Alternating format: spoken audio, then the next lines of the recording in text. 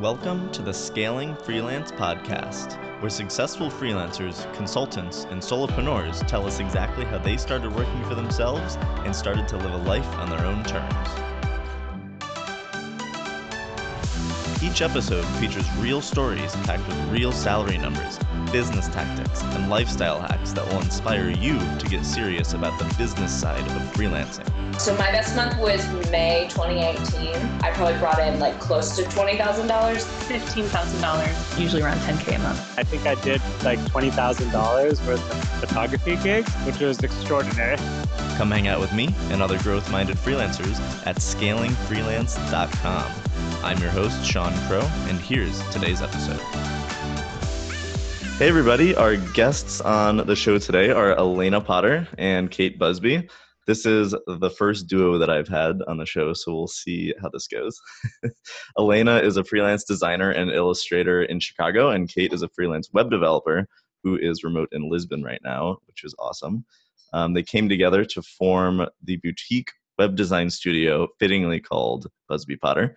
And by teaming up, they offer start-to-finish websites with Elena handling the design and Kate handling development. Elena and Kate, are you ready to talk about scaling freelance? Yeah.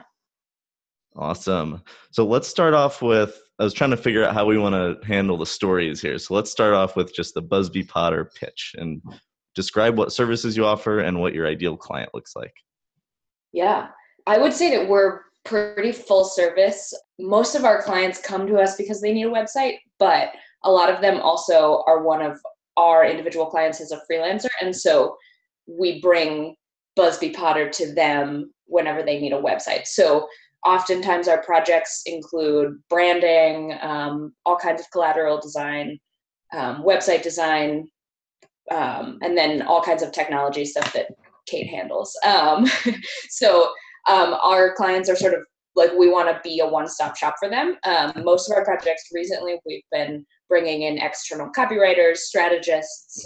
We hire photographers, videographers. So we're basically like a freelance agency. Awesome. That's cool. So you are actively hiring subcontractors for whatever needs that your clients have. Mm-hmm. Cool. Yeah. That's awesome. Let's get into that later because we do the same thing and it's fun. Yeah. So before we dive into the partnership, let's break it out into your individual stories. So Elena, take us back to when you first decided to go freelance full time. What year was it and what was your life like? Yeah. So it was 2016. I was working at a small agency. Actually, Kate and I met at that agency, and I was young. In hindsight, I probably wouldn't have been like, you should definitely quit your job right now.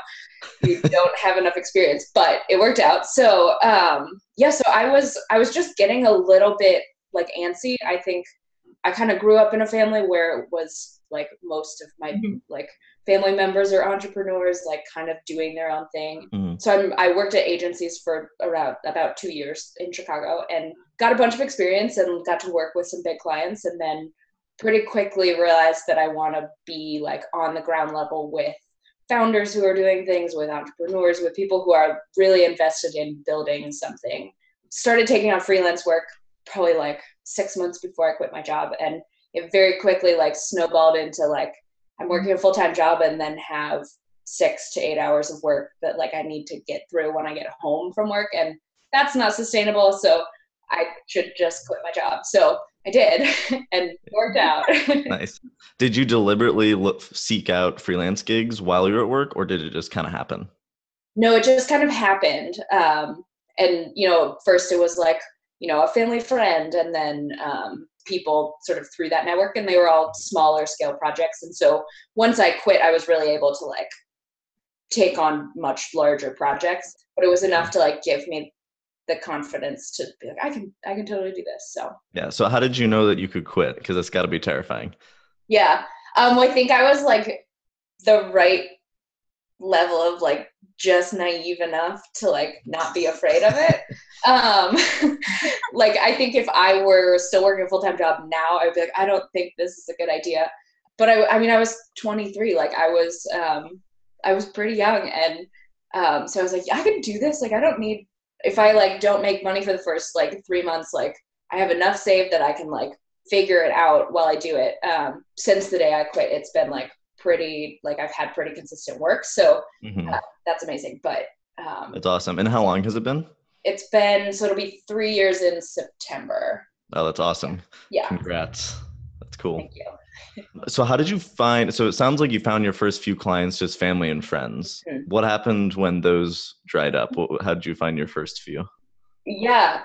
Well, so I thought the hard thing about freelancing would be getting new work. And that's been the easiest thing this whole time. So most of our clients, like somebody we've worked with in the past, of friends and connections who are also doing similar things. And if they like working with us, they'll tell their friends. And like, it's cool looking back now over the past 3 years. Like if I drew it as a map, it would just be like the circles would be getting bigger. And now I'm probably like 4 degrees out from like a family friend of where I started. And it's just like weird connections of people that I worked with. So yeah, that's awesome. Yeah. All right. So Kate, take us back to when you first went full-time freelance. Where were you at in life and how did you make that decision? So I was working at a larger agency than the one Elena and I had met at. I was working at Kramer Krasselt in Chicago, which is a pretty big advertising agency. Knew that I wanted to live abroad.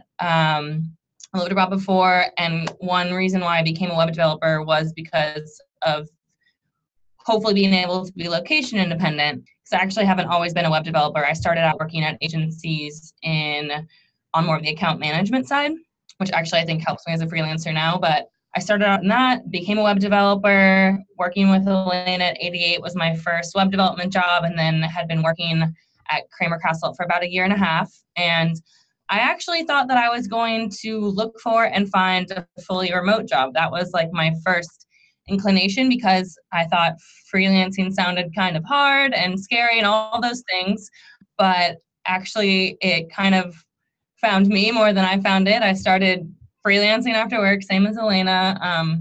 Similar thing with, Elena came to me with one of my first freelance projects. Another person we worked with, his brother-in-law had an agency. So I was working after work and realizing that like this actually might be a better path to location independence than working remote, because working remotely is also difficult to find those opportunities.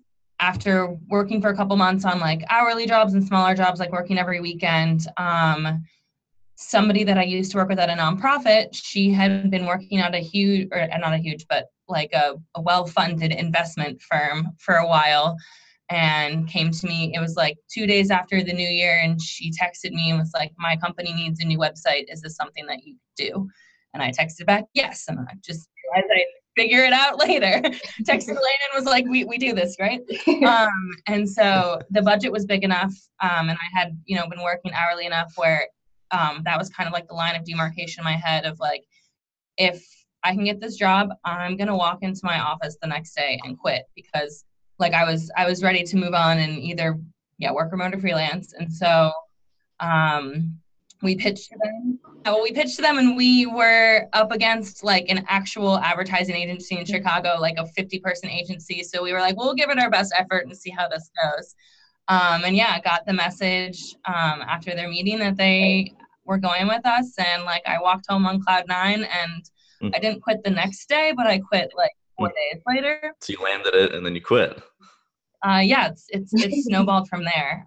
Like similar to Elena, I've been kind of pleasantly surprised at like how we're able to find work through both of our networks, and how we kind of are able to work together to bring each other work. So cool. Yeah, that gives us a good baseline for the two storylines there. So with Busby Potter, let's talk more about that lead gen, because that's what you described is exactly what my business partner and I experience. Is like, we don't know how we get clients sometimes, we just do, right? So how do you guys cultivate those circles and that network for each of you? Yeah, I mean, just like being a nice person to everyone you meet. I think it's like it's like if I'm nice, I'm not being nice to get work from them, but like if I'm like in the agencies where I worked at, it's like I'm trying to be a nice person who like works hard, and people remember that. It's true. Yeah, like at base level, it's like I feel like it's not hard to like just like make people remember you and want to work with Yeah.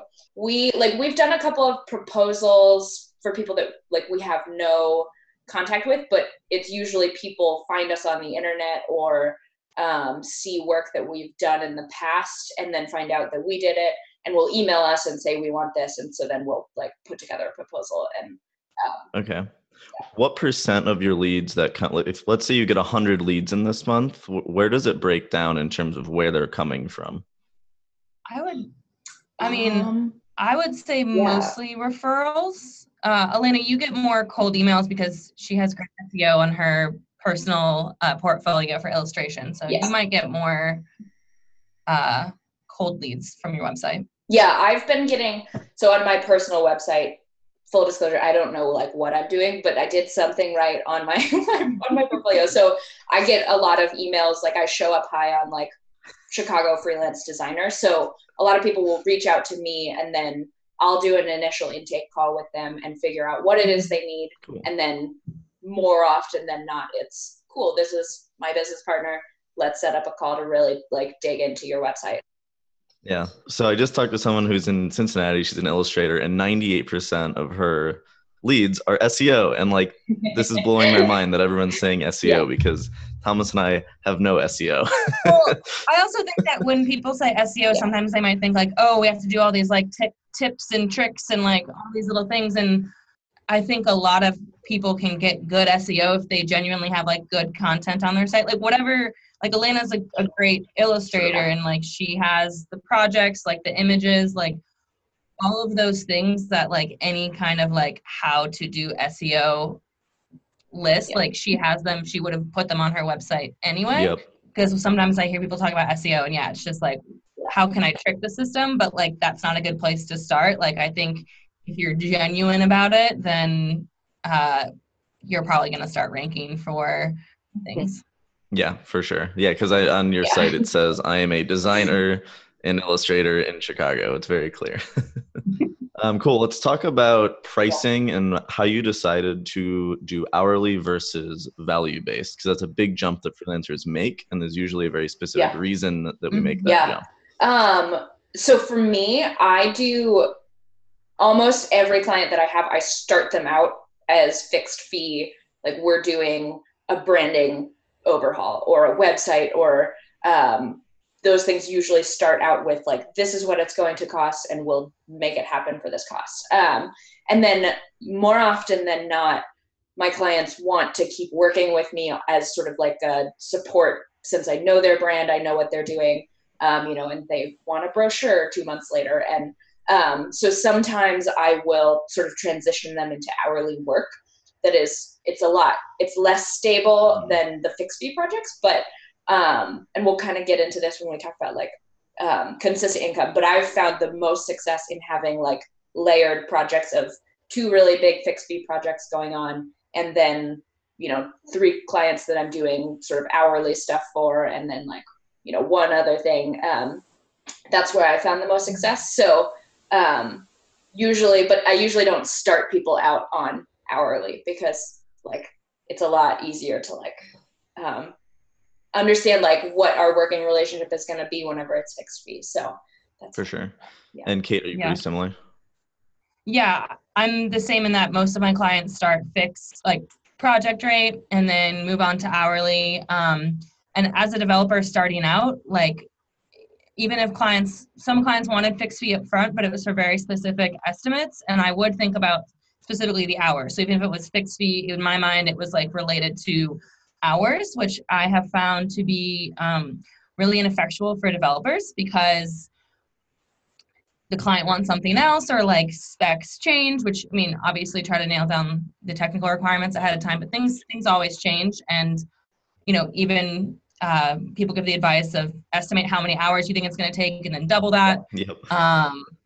That works sometimes. I find that when I go for more value-based pricing, I get to be more flexible with my clients, which in turn makes them happier so that I know if they're paying me, X amount of money up front, and then they decide, you know what, we actually need like 2 different forms on our website instead of like, the one form we talked about, this form's like way more complicated because like I've done fixed fee before, or because I'm on a fixed fee, like I can be more agile to that without having to charge them more. Like I can cover that. And then, I mean, if things go way out of scope, we might need to rescope it, but I don't feel like I'm on such razor thin margins that everything that the client changes, like, affects my bottom line. Like, that makes me happier. It makes my clients happier. And it just, like, it makes for a better working relationship. And it means that, like, when I'm ready to start the project, like, I'm excited to start the project. Because there had been projects I took on in at the beginning of my career where I just, like,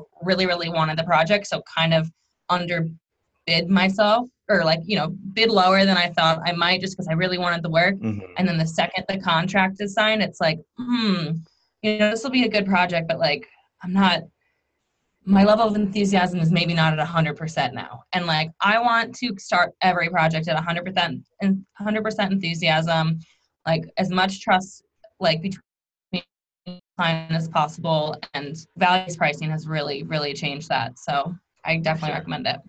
Yeah, it's an interesting path, because we've tried it all too. We've tried all the weekly pricing, hourly pricing, fixed pricing, all that stuff. So it all depends on the project and the team. And the client too. And the client for sure.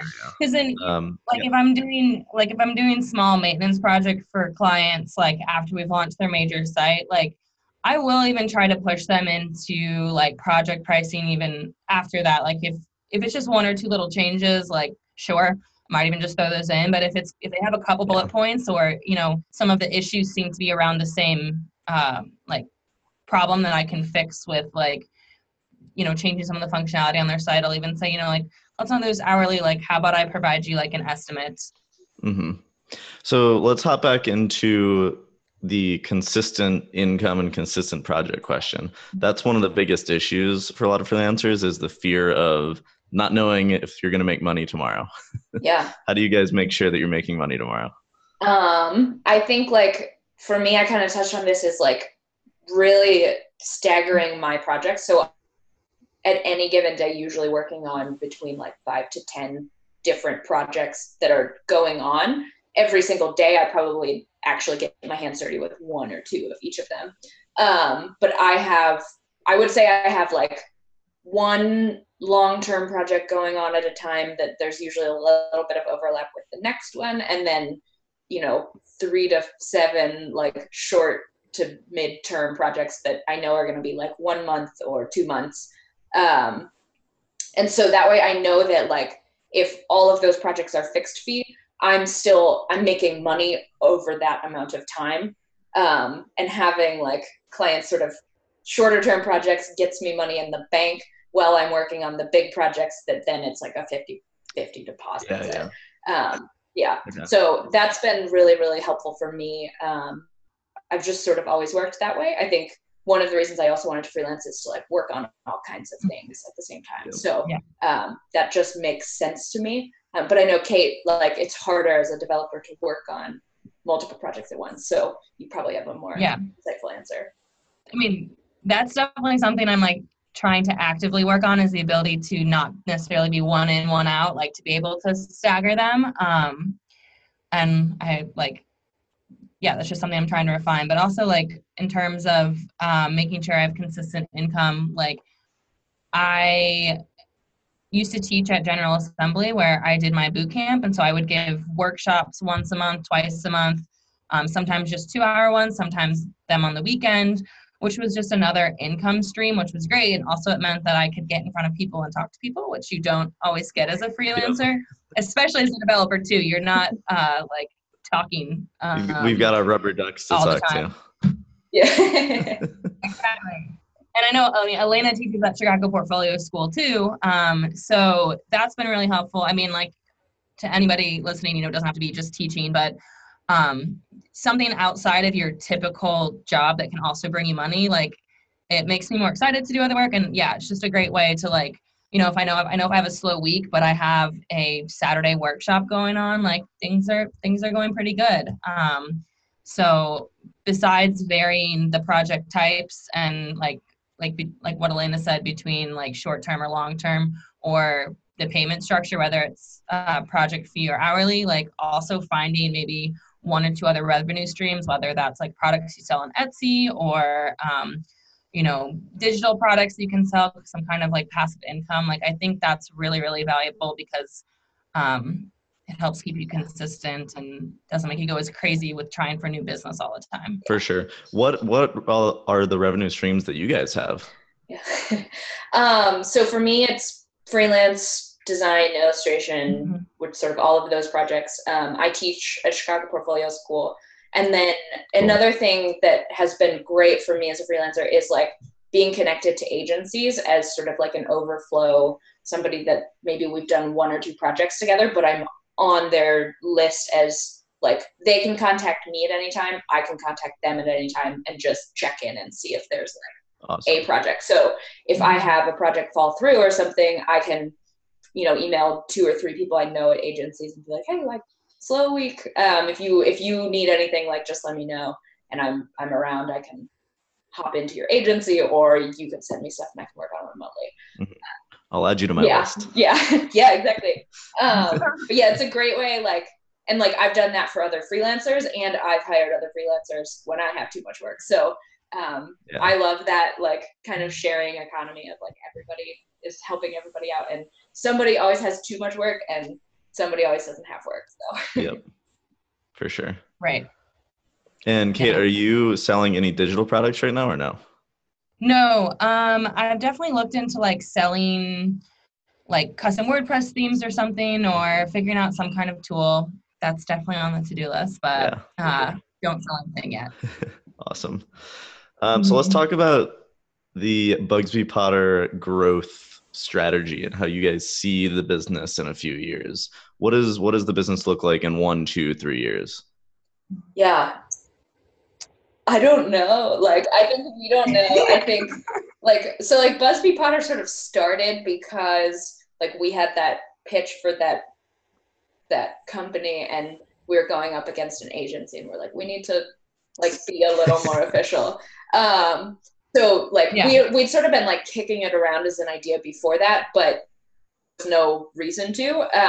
And then once we got it, we're like, okay, we're like an agency now. So so we never went into it and we're like, we're going to hire 10 people in 5 years. And I think right now both of us are kind of in, like, Kate's in Lisbon and like could be there for a year, could be there for 5 years. Like, Bugsby Potter allows that freedom to, like, it's just us, but we can also bring in extra help if we need it right now. So cool. So there's a few routes that like that most freelancers kind of see themselves going on. It's either stay a solo freelancer, partner up with somebody and be like a micro agency, which is kind of, I guess, what I am, or be an agency and start hiring people full time. Do you guys know where you want that to be, or are you just not sure yet? I don't think we're sure yet. Something we haven't touched on necessarily is that even though we're Bugsby Potter, like, we are an agency. We like to say that we're an agency in domain name only, because none of our finances are intermingled. And like when clients pay us, they actually pay us separately. And so when we pitch a client, like, we give them our proposal that includes us working together. We worked on projects before. Like, we're selling them both of our services, but also our teamwork. And then actually, we both really prefer that because it keeps us like individual, agile. We don't have to deal with any corporation type things. Like, we are just 2 independent freelancers that work together. Cool. I know that we both have been enjoying getting a little bit larger projects that involve, like Elena said, copywriters, videographers, content creators. We've included at least one other person in our project pitches, I think, for like at least the last couple months. Every single one that's gone out has we have brought in somebody else as well. In my opinion, I mean, that's kind of where I see us going for at least the next year. We've been Bugsby Potter for a little bit over a year, so we're new. Yeah. Yeah, it's an interesting spot because I think we're both kind of in the same mindset, but there's no name for us. There's no, like, we're not an agency. Yeah. We're not necessarily freelancers as a team, but like, so it's super interesting. Yeah. So a lot of freelancers aspire to hit the like 6-figure mark, right? That's kind of like this pie in the sky. I want to be 6-figure freelancer. Do you guys have something you're hitting, or is it just more Yeah. projects, more revenue, more You money. can go ahead, Kate. Yeah, I was gonna say, so Elena's at almost 3 years.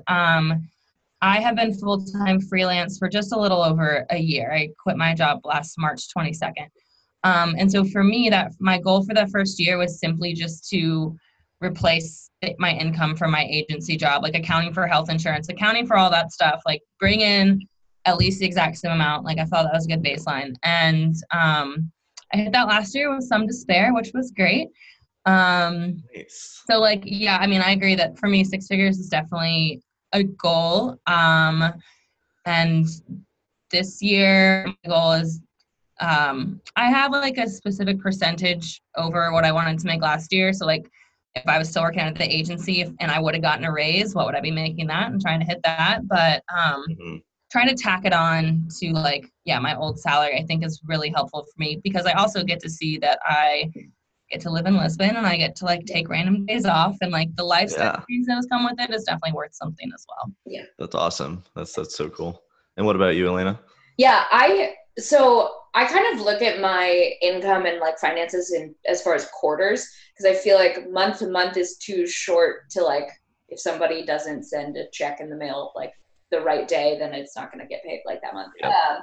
And then, but like looking at things as far as a year, like I guess if you added up my quarterly goals, it would be like close to 6 figures of like what I would liking. What's coming in this quarter, I can kind of project out and like, 3 months ahead, sort of start to get a feel on like what third quarter is going to look like. And then by the end of like the beginning of third quarter, I know if I'm going to like have what I need by the end of the year. Cool. I don't have any like specific goals. I want to make like enough money to like live and save and like comparable to what I would be making at an agency. I'm really interested in like more growing like the projects and like investing in the quality of the projects rather than like I want to make 6 figures and so I'm going to do whatever that takes. For sure. Hopefully they both like grow together and it's like great project and 6 figures, which like I think makes sense. Definitely. Yeah, let's talk about your like work-life balance and work-life integration, as I like to say. How do you guys handle your work days and your work weeks? Yeah, so similarly to how Elena looks at her income on more of a quarterly basis than like a day-to-day kind of basis, like for me, work-life balance, I'm much more sane if I look at it in a longer term than day-to-day because depending on where I'm at in my project timeline, like some weeks I know that I'm going to be rolling out of bed, starting to code, maybe I'll take a lunch break, but I'm going to be coding like for solid hours at a time, like maybe even doing an evening after dinner shift and just kind of grinding it out for a couple weeks until we launch. Some days are a lot slower and there are a few days in between where like I feel like I achieved the perfect balance where I go to the gym and answer some emails and sit down for 5 hours and code like nonstop, and that feels great, but it's not realistic to have that every day. And I actually am a person that kind of likes the some weeks I'm just grinding it out. And then some weeks I realize it's like a random Portuguese holiday that I didn't know existed. So like, I'm going to take the day off from work. And like, I do think that living abroad kind of informs my work-life balance. So I try my best to have like a regular routine during the days, but just, I know that trying to force a balance every single day is like not necessarily even what I want. Yeah. And Elena, how do your days look and your weeks? Yeah. Similar to that of like, I just kind of check in and like, have I like been working all week and like doing nothing else? I think also like it helps me to like put like things on the calendar. So like I have a friend that we get dinner every first Tuesday of the month. And so like, at least I'm like going out like once a month. And so like just little things like that. Yeah. But I'm with Kate too of like waking up at 6:30 every day and like making breakfast and then going to the gym and then like sending emails and like not looking at your phone until 9 a.m. and like, working a straight 8 hours and then being done and cooking dinner. I kind of like, I really like diving in. And I think a lot of my work, like I need sometimes 12 hours of just like being locked in my office and like working and not talking to anyone. But I also like want to just like be able to go grocery shopping at like Tuesday at 11 instead of like Saturday at like when everyone else is grocery shopping. So I basically just kind of like test, you know, and see how my week is feeling. And like today is not super busy, so I'll probably go run errands this afternoon. And yeah, so it's kind of just like a gut check, like, do things sort of feel balanced, big picture? And if not, I should like take a Friday off or something if I've been like really stressed all week or like working really hard and like my life is like starting to fall down around me. So yeah. I mean, I think I could always do better about like, I think there's a balance of like trying to find that, but at least right now it kind of, I like the chaos of like being really busy and then not being busy at all. Yep. Yeah, that's cool. How do you guys deal with vacations? Do you like force yourselves to take time off, or how do you deal with that?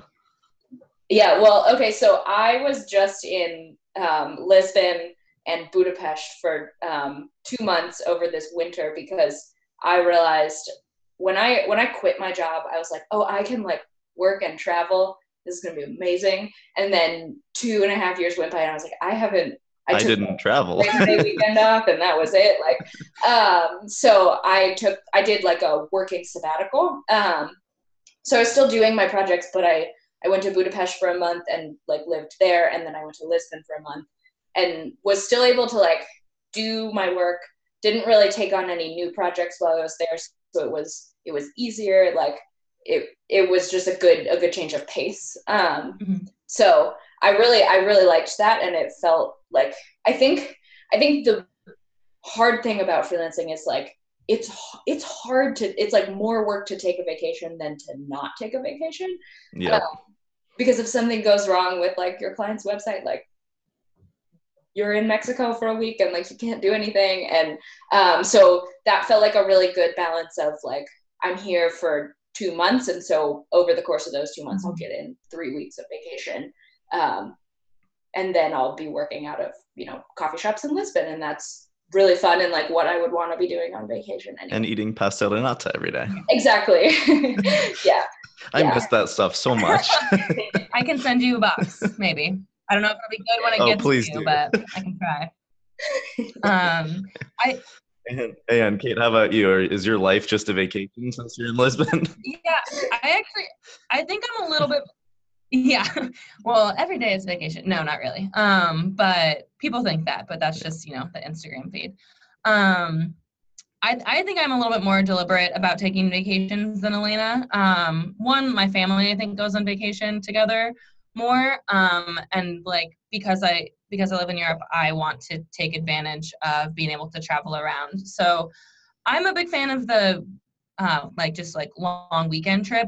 But there are times where I enjoy like taking a full week off. And the way I can do that is I try to plan it as far in advance as possible, because my projects usually are longer term, and they also have longer lead times where like we might be pitching the client for a couple weeks. And then even if they say yes, you know, because Elena does the design first, like it's going to be in the design and branding process for all before it gets to me. So I have a pretty long lead time. So I find that clients are pretty accepting of that. If like, you know, they're asking for a pitch in April and we like lay out this huge long timeline, and I'm like, okay, yeah, like my timeline is, you know, 9 weeks, but that does include this week here where I'm actually out of the office. And so if they know that ahead of time, it's usually fine. Haven't really run into any problems with that, except for I would say that actually one time I tried to, like, this was a project I wasn't working on with Elena, but I was like, oh, I'm going to have the launch right before I go on vacation. What a smart idea. That's a dumb idea. That's the worst idea. Take the vacation in the middle of the project. Don't schedule a launch for like the day before you leave to Florida, because everything, like, yeah. I mean, I'm great at launching sites, but, you know, the client changes their mind, they haven't gotten you copy, like, there's just a lot of organization. So, yeah, I mean, I'm deliberate with vacations. I like to take them. I like to make money and work, but I'm not a workaholic. So for me, I find it a good mix of just like spontaneous weekend trips, but then like very far in advance, planned out longer term works well. Cool. Yeah, that's awesome. Yeah, never launch before you leave for vacation. We've done that before too. It's not a good I thought I was so smart. Yeah, yeah.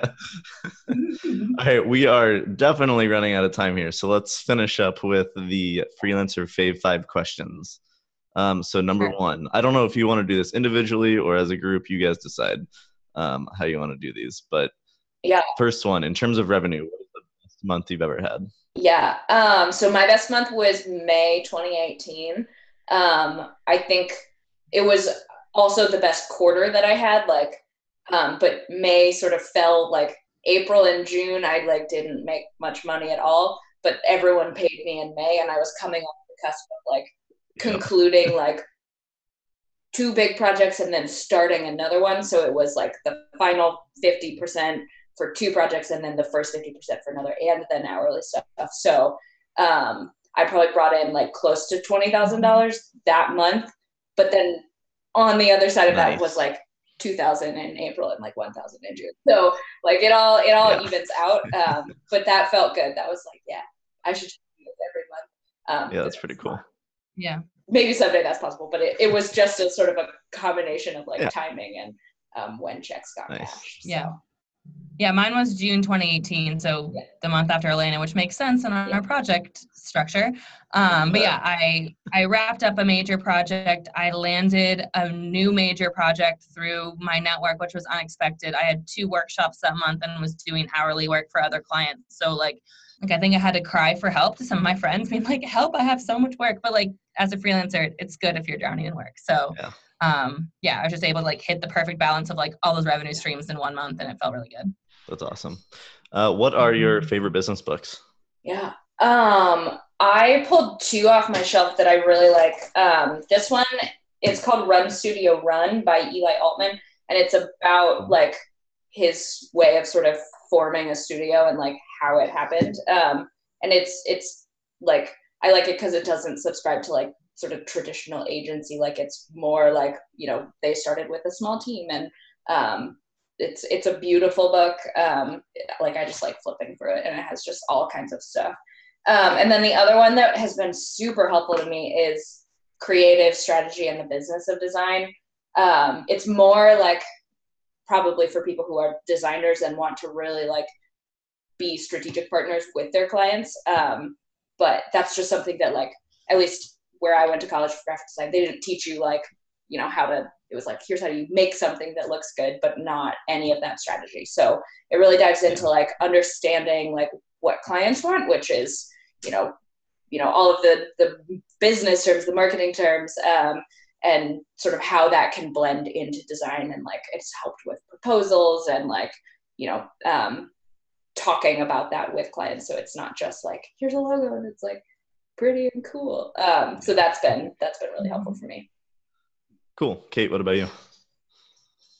Yeah, for me, I don't read a lot of business books, but there's one that I like loved, and it's actually free, which is great. But it was called Breaking the Time Barrier, and it was actually put out by FreshBooks, which is an accounting software. But it's short. It's like I read it over coffee in like one lazy morning, but it's like 70 pages, and it's all about value-based pricing, which is actually kind of, it helped me jumpstart the shift to value-based pricing. And the way it reads is completely like a conversation between 2 different freelancers, which I found like really digestible because, you know, there's one person in the conversation that does value-based pricing, and they're able to kind of talk about the pros and cons and what people's roadblocks to value-based pricing are in like a really colloquial kind of way. So I found it much more approachable than like hard and fast kind of business book. And yeah, the fact that it was free in 70 pages, you know, like can't beat that. Yeah. And like, it kind of changed my mindset. It came at a good time. And I think I got the recommendation on Reddit. So nice. That's definitely mine. And then not a book, but like Clients from Hell, the blog and the podcast. I find that really valuable as well. Awesome. What is your tech stack in terms of business tools that you guys are using? Slack. Yeah, a lot of Slack. We use Zeppelin a lot for our design to dev handoff, which is really helpful. Zeppelin We is have, amazing. yeah, I love it. We have a pretty organized Google Drive together. We don't actually keep we don't keep any of our actual deliverables there. Like that's all for Zeppelin. But What do you use anything for invoicing or project management or task management? I use Harvest for like time tracking and invoicing. And then project management, I just kind of do manually. I use To-Do. I don't know if you know like of Tina Roth Eisenberg, like Swiss Miss. She used to be a designer and she is building all of these amazing things, but it's basically like a paper pad to-do list, except it's digital, so like things will roll over. It's not, there's no bells, no whistles, like you have to do it all manually. But I find that that's like the best way. Like it's just like me writing down what I need to do, sort of can plan out that way. For sure. Have you heard of Notion, or have you tried that yet? No. Check that out. A lot of designers I talk to love Notion. I haven't dug into it yet, but it's supposed to be pretty awesome. Yeah.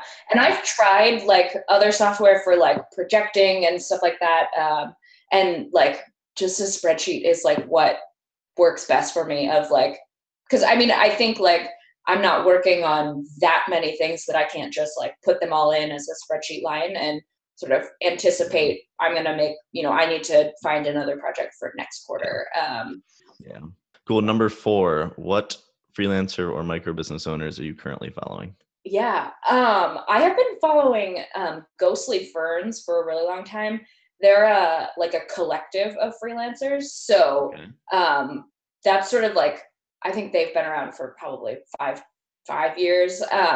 But that was sort of what started the conversation of like, should we start like some sort of like systematized process as freelancers that can work together?